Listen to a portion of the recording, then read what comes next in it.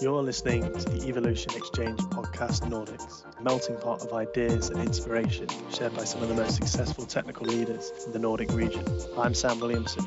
I help connect businesses with their tech talent. Today, I'm your host. Today, I'm joined by Vlad, Nikolaj, Janis, and Arun to discuss the topic of leveraging resource, technology versus budget. Before we delve deeper into the topic, let's work our way around the room with some introductions. Vlad, would you like to kick us off? Yes, thank you, Sam. So my name is Vladyslav Zavalykhatko. I'm the CTO at KnowledgeGate Group, an expert knowledge platform with a focus in life science. My role involves around 40% of management plus strategy versus 60% of engineering. And as in every startup, we have an increased focus on getting the full potential out of existing or available resources. So I'm super excited to share what we have learned and, of course, discover something for myself. I'm happy to meet you all and looking forward to our chat. Thanks, Vlad. And Nikolaj? Yeah, hi, my name is Nikolaj, and I'm currently working as CTO of Weya, a new startup, me and one of my old colleagues made.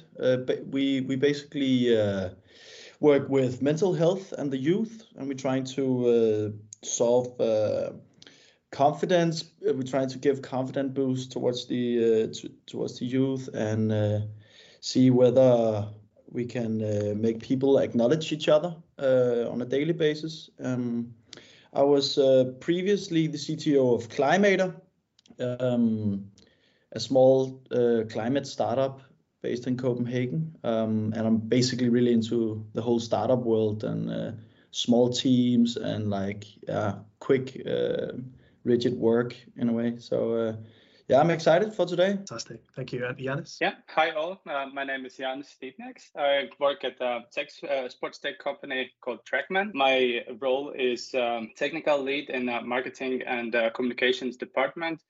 And my main responsibilities are all the technical side of web development projects that are relevant to marketing and e-commerce. And I'm also happy to be here and looking forward to our talk. Excellent. Thank you. And last but not least, Arun. Hello, everyone. I'm Arun. I'm working at Maersk as a lead developer. So Maersk is a very big container logistic company.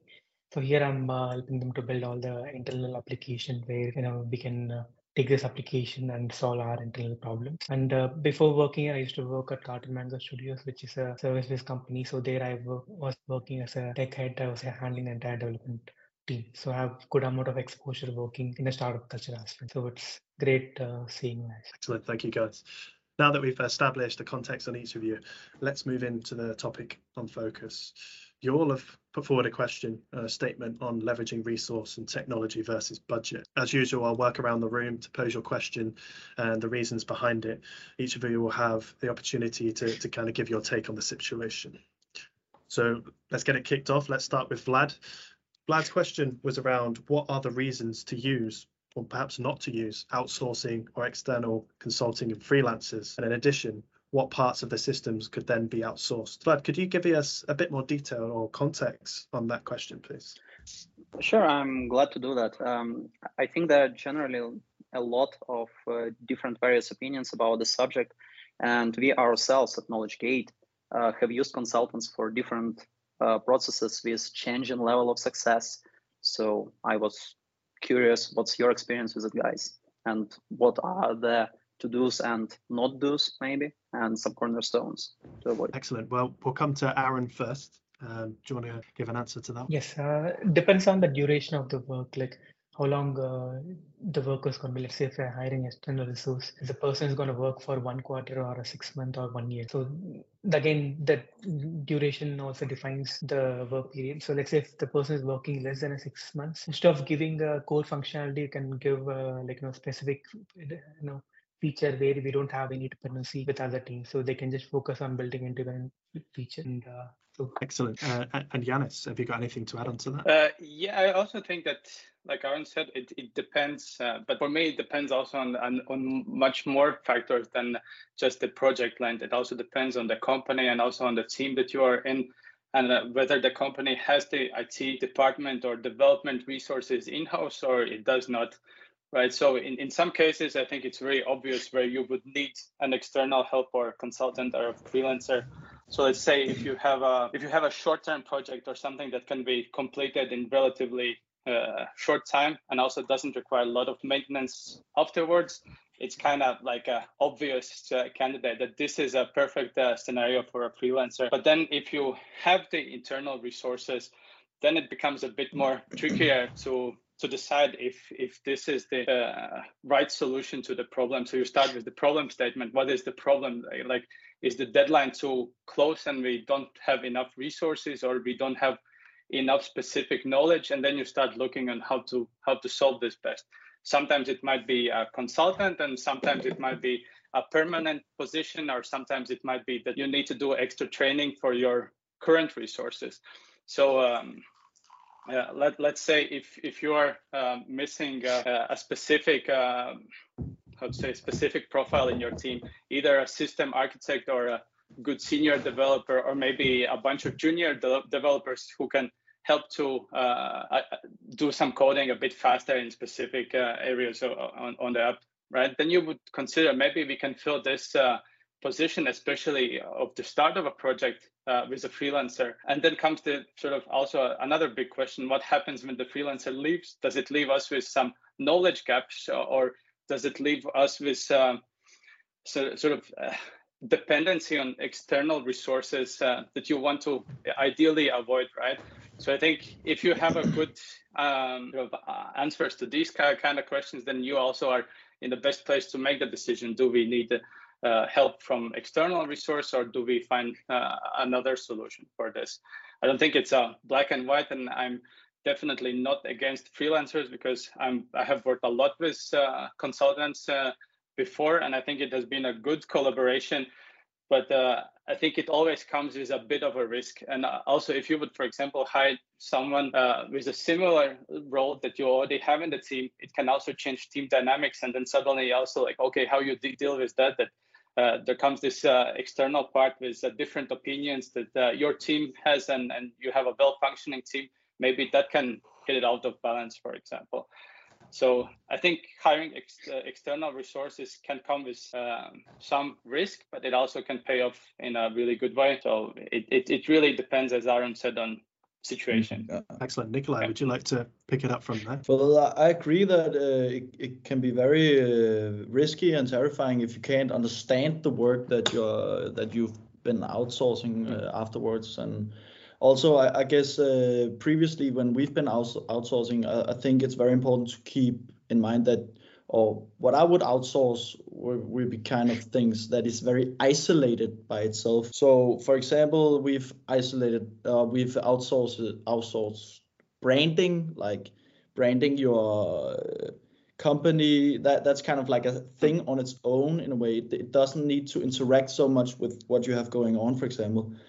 Otherwise, it could be like a third-party system that you need to interact with, like still separated from your own machinery in a way. I think that's the times where I would outsource. I don't want to spend too much time on onboarding other developers, and because that's a lot of work for me. So I would say that it's if you could cut, like where you can cut your project from the outsourcing, where the biggest cut is, I would outsource that. And I don't want to, it's also important that there's not too much setup going on. You know, if you have like a big environment that's super hard to get into, you know, outsourcing that could just be very hard. You need to do a lot of support for the outsourced developers and stuff like that. That's the kind of stuff that I would like to avoid, at least. Okay, excellent. And Vlad, you put this. Sorry, go on. Can I maybe add quickly just something Sure. regarding what you, Nikolaj, said about the specific knowledge, which I also think sometimes it's also a bit tricky how to estimate, like evaluate, should we hire an external help for this? Because the more specific solution, maybe you want to keep that knowledge also in-house in the team, because once the person who made it leaves, then you'll be left with maybe a huge dependency, and something breaks, and then you don't even know how to hunt down the person who made the fix. But on the other hand, like I also agree that it's really nice that you can sort of just isolate some of the things and get off the workload and keep on working on regular stuff, right? Okay, I get that. So, at least I think you might you want to make sure that you get a lot of thorough documentation sent back from the work that you outsource. Yeah, sort of knowledge sharing, knowledge transfer. Yeah, exactly. I agree with that. Okay, Arun, you've got something to add to that? Yeah, I agree to the Nikolaj point. So we have to spend a lot of time and energy to train someone about the product. The product size is very huge. It may take more than a couple of months for them to onboard and understand what is being developed, like what is the goal we have for the product. So again, the time defines that. So if we have a freelancer for a long period of time, then it's very, very easy. So, maybe in a couple of months they'll get used to the product, then it will be like, straightforward. You just have to give work, they'll start working on it. So being an external also depends on how much effort you are willing to put for the development. Excellent. And Vlad, you gave us a great question there. Is there anything you'd like to add to what the guys have said? Yeah, sure. So Nikolaj, we did Brandon outsourced as well in our company, and it worked out quite well.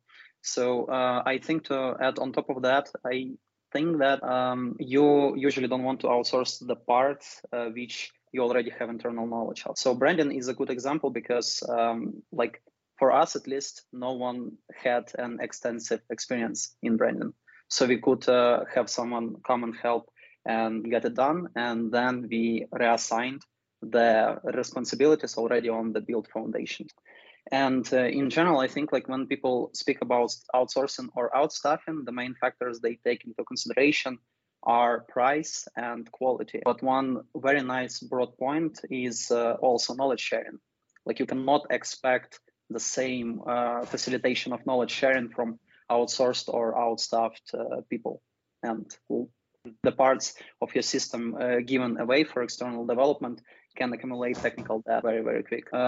Last but not the least, the product of our company is all about making the expertise shareable. And this philosophy kind of intertwines in all of our processes internally. So between all of these approaches I named, I would personally prefer hiring a consultant. And the recipe would be we get this consultant to fix the problem we have struggled with and then teach us how to deal with similar problems in the future. So we got actually experience for a long time around. But yeah, that's pretty much it. Good point. Excellent, guys. Does anybody want to add on anything before we move on to the next question? All good. Fantastic. Okay, the next question is from Arun. And I think it's quite a good one to ask a lot of the people that are in startups as well. So he put forward what budget is limited when budget is limited, how do we improve the quality and the efficiency in the work without compromising on work-life balance? And Janis, I think we're coming to you for this one first. Yeah, maybe a bit of context from Arun first, if you have something to add on, because maybe I'm just also trying to understand the limited budget part, how that really affects rest of the question. Of course, pardon me, Arun. Yeah, please. Yeah, so especially in startup culture or service-based company, right? You might have one developer who will fulfill multiple roles at the same time. So when they are taking multiple roles, like they might feel stressed out and the pressure might be there. They have to always think about the deliverables. So regarding the budget, if you have a release, let's say if you are in a working services company, you might have a limitation in the budget saying we have this much of budget and we have to deliver our output with a limited amount of resources. So in that situation, we might lose a work-life balance. Cool. I definitely can relate to the part that you said, like one developer fulfilling multiple roles, because that's the situation where I'm right now at my department. But I'm also coming from much bigger teams, and I think this is a super relevant question in basically any field where you're working, right? That how do you manage the work-life balance and keep producing good quality work? I don't think I have a good answer for this. It's more like in my opinion, a lot of has to come from the company itself. You need to be in sort of environment or in the company culture that actually acknowledges that having this kind of balance is important. And especially when you are in a company with limited resources, you have to feel that they are also supporting that you're the only one who is doing all this specific work. So we are not expecting to overburden you with everything, like you said, that it will end up that the person is stressing out at the end of the day and is constantly doing extra hours and not seeing family or not having any free time. And so I think first step is to realize if you are in the right environment, that the company acknowledges this situation. And I don't know, maybe I can jump to the next one and I will have something more to add, but it's a super relevant question. Excellent. Nikolaj, would you like to follow up? Yeah, sure.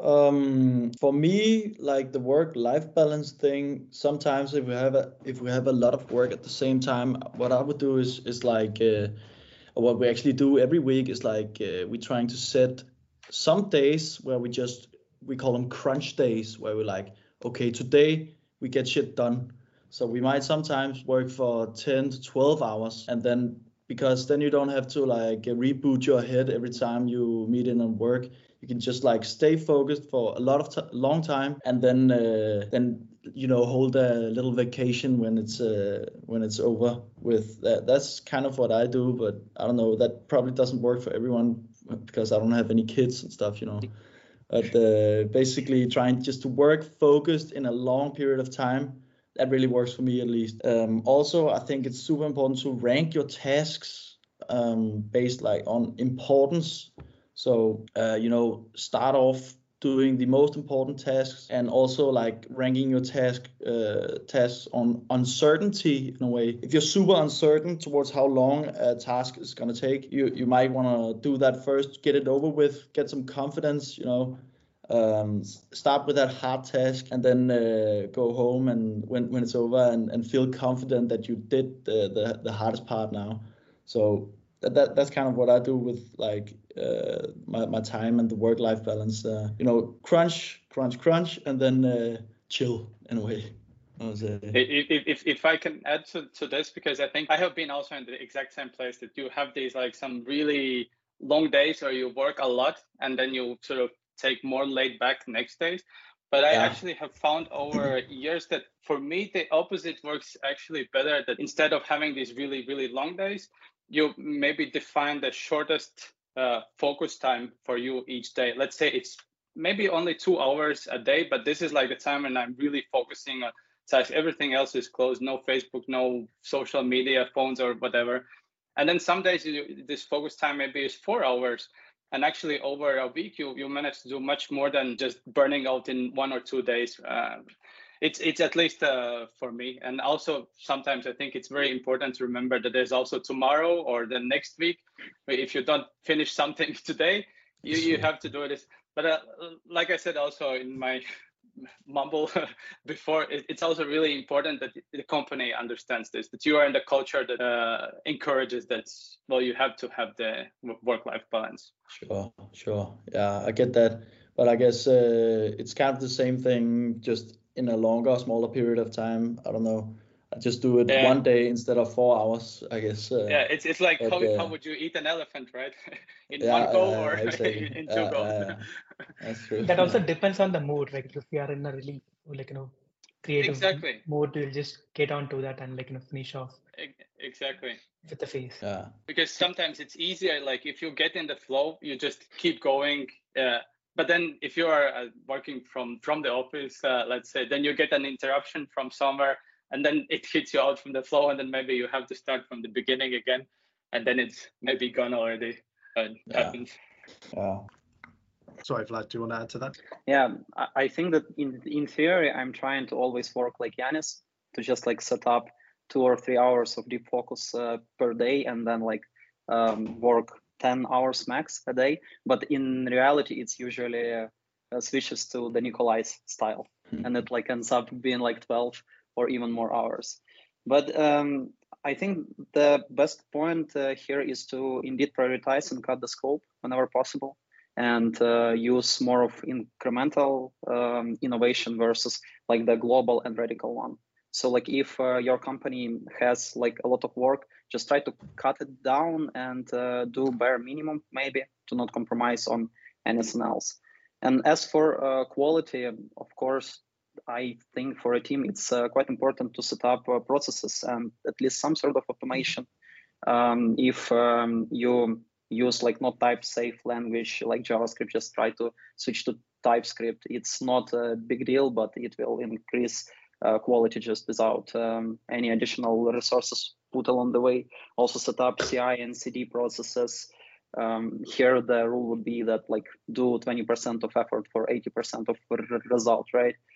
And as for processes efficiency, we actually tried to change the releases a little bit inside of our company. We put the responsibility of testing the application comprehensively on operations, or even like considering hiring an external tester at some point. That relieves the team quite a bit. That's pretty much everything that I have to add. Yeah, good. Always use TypeScript. I agree. Yes. Yeah. I think it's also in general about, reality that sometimes you have these 10 or 12 hour work days. For me, it was also more, to say, normal or easier to accept that before we got kid. And I think it applies to, I think, most of people, because one thing is that you want to spend also time with your family, but then you also have these duties that you have to pick up kids from the kindergarten and so on, and you cannot be at the work that long hours, so you have to find a way how to make it working more efficient with the time that you have. And that's also really good to have the standardized processes, like Vlad said, because if you don't have them, you're just gonna freestyle every day and nothing good will come out of it.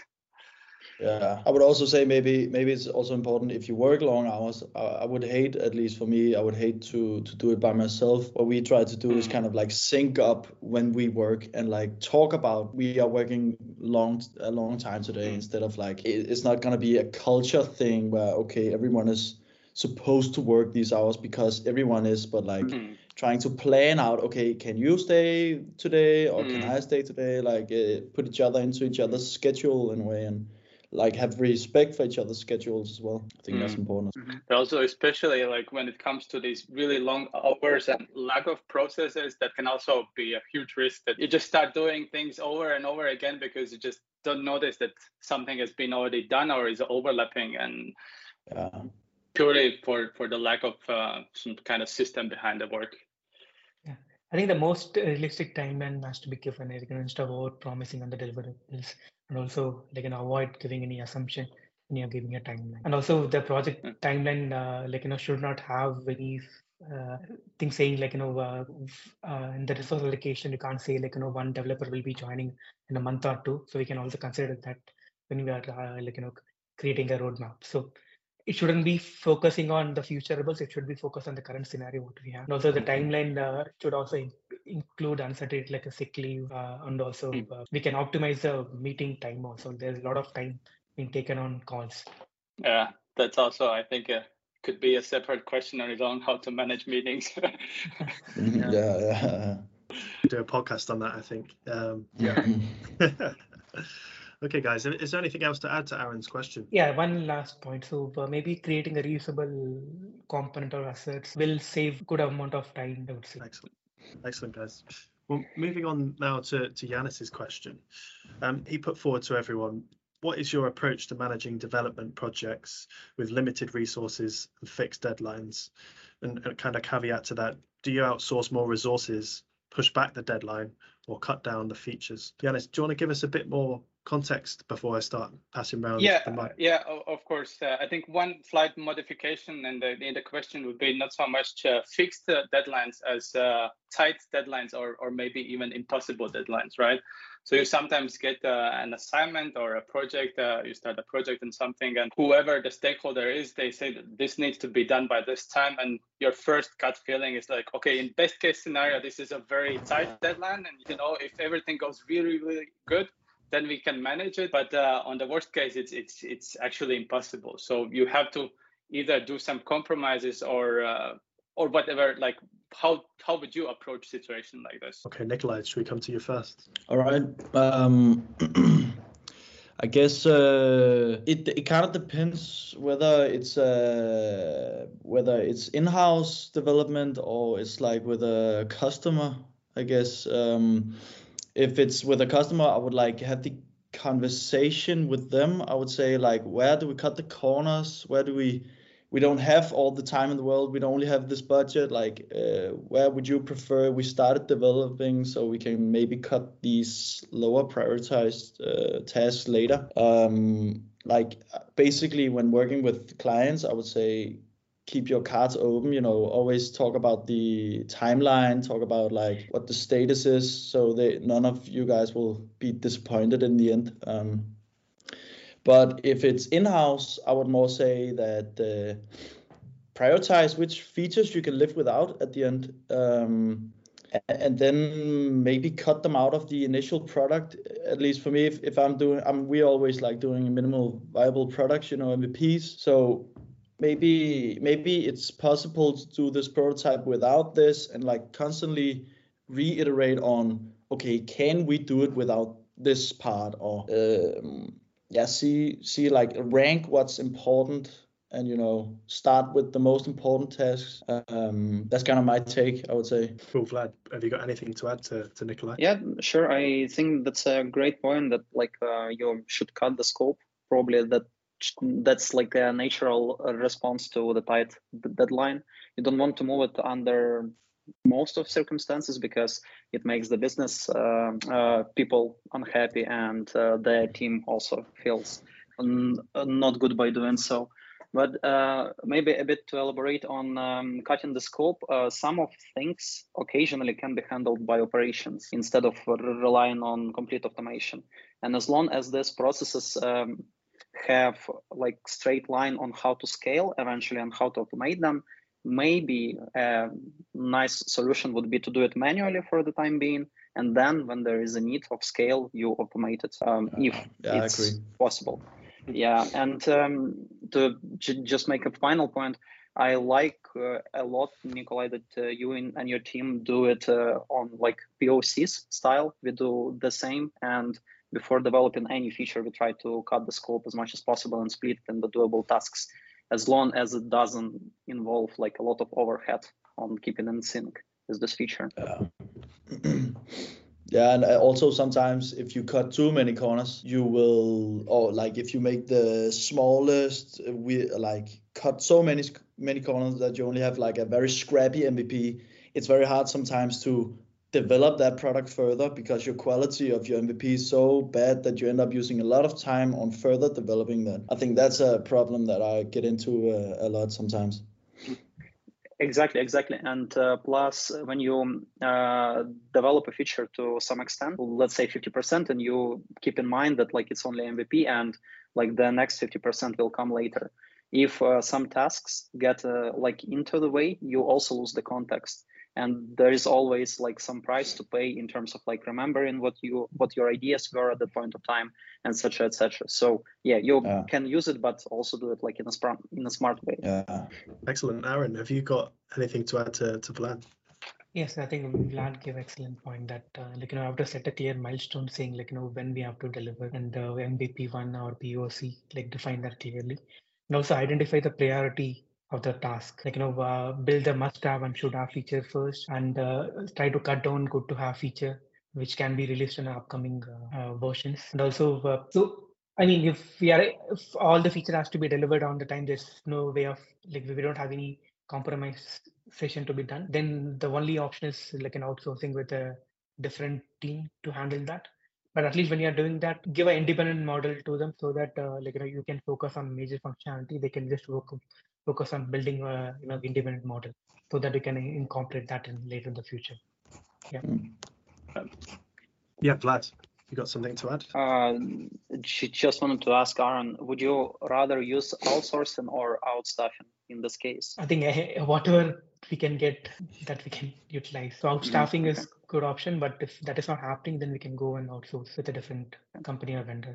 Okay, cool. And Janis, we've had some great answers there to your question. Is there anything you can kind of round it up with? Yeah, definitely good points, and also matches my experience. That's also sort of my initial approaches to build we also call it MVPs, as fast as possible. And if you know the idea of 80-20 split, that you can do 80% of work in 20% of the time, and then remaining 20% takes the rest of the 80% of the time, right? So it's like you focus on the big picture and try to make all the main functionality ready as fast as possible. But also, like, if it comes down to, let's say, specific web development projects or apps, then you also look at the sort of design and think, what can you split down in more reusable chunks that you don't have to write the same features over and over again. And at the same time, also, like what Vlad said about optimization and operations, is also you look at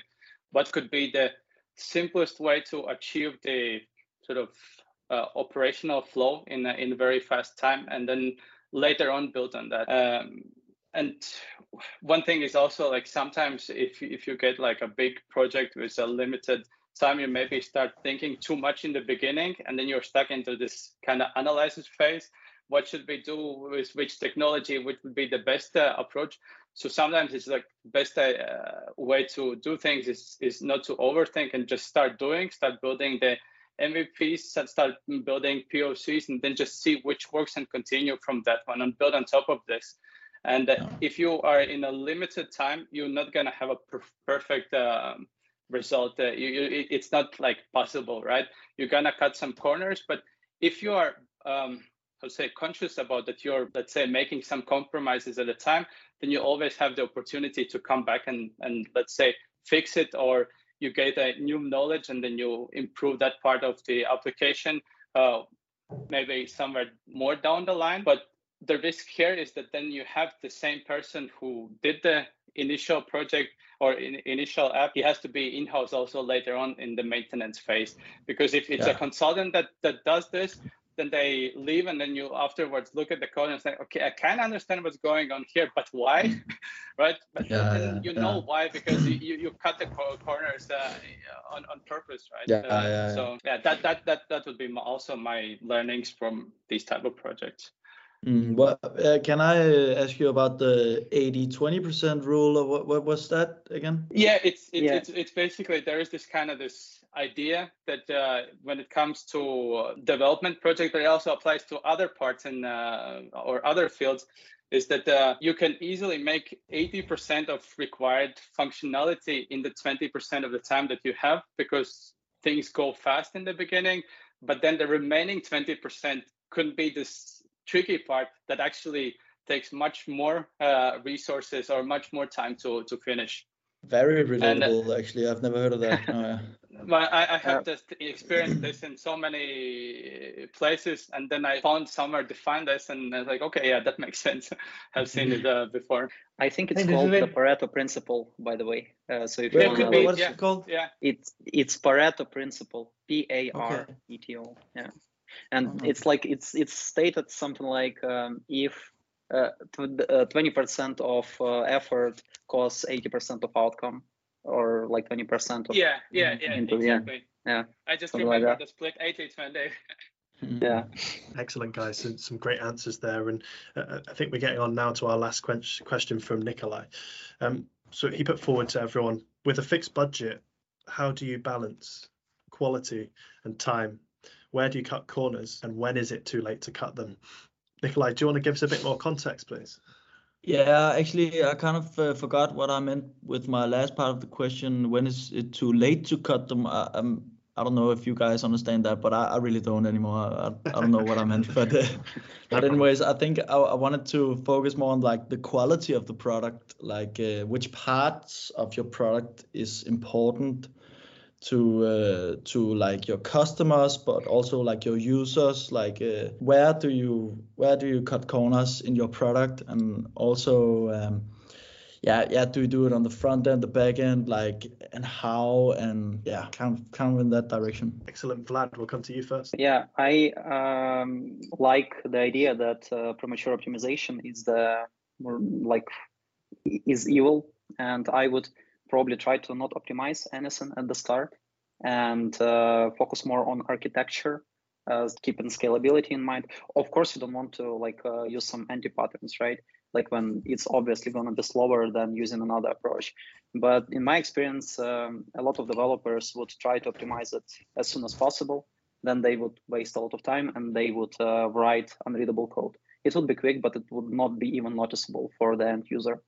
So probably I would exclude optimization at the start until like there are some reasons to do it. And as for the part front end versus back end, the answer everyone hates, it absolutely depends.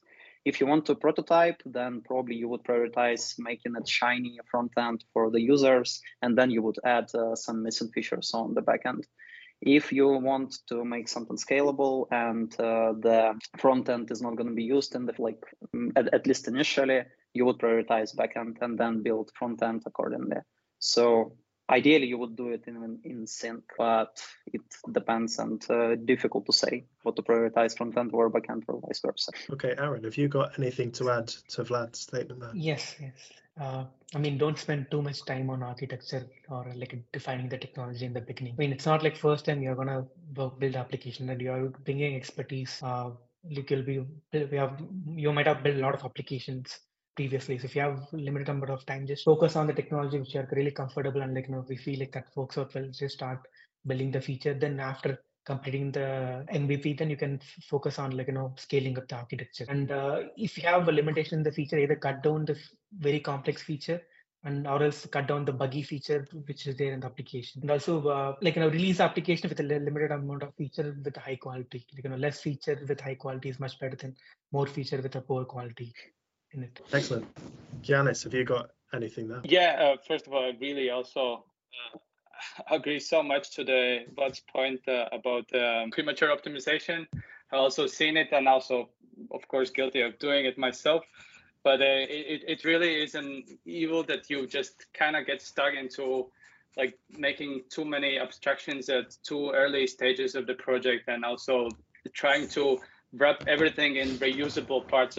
You have to if you don't know that this milk will be reused, don't make it reusable yet.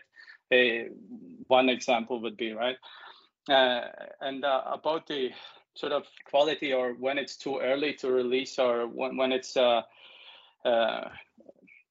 which corners to cut and which corners not to cut. For me, the corners that you cannot cut is something that has to do with either it's gonna be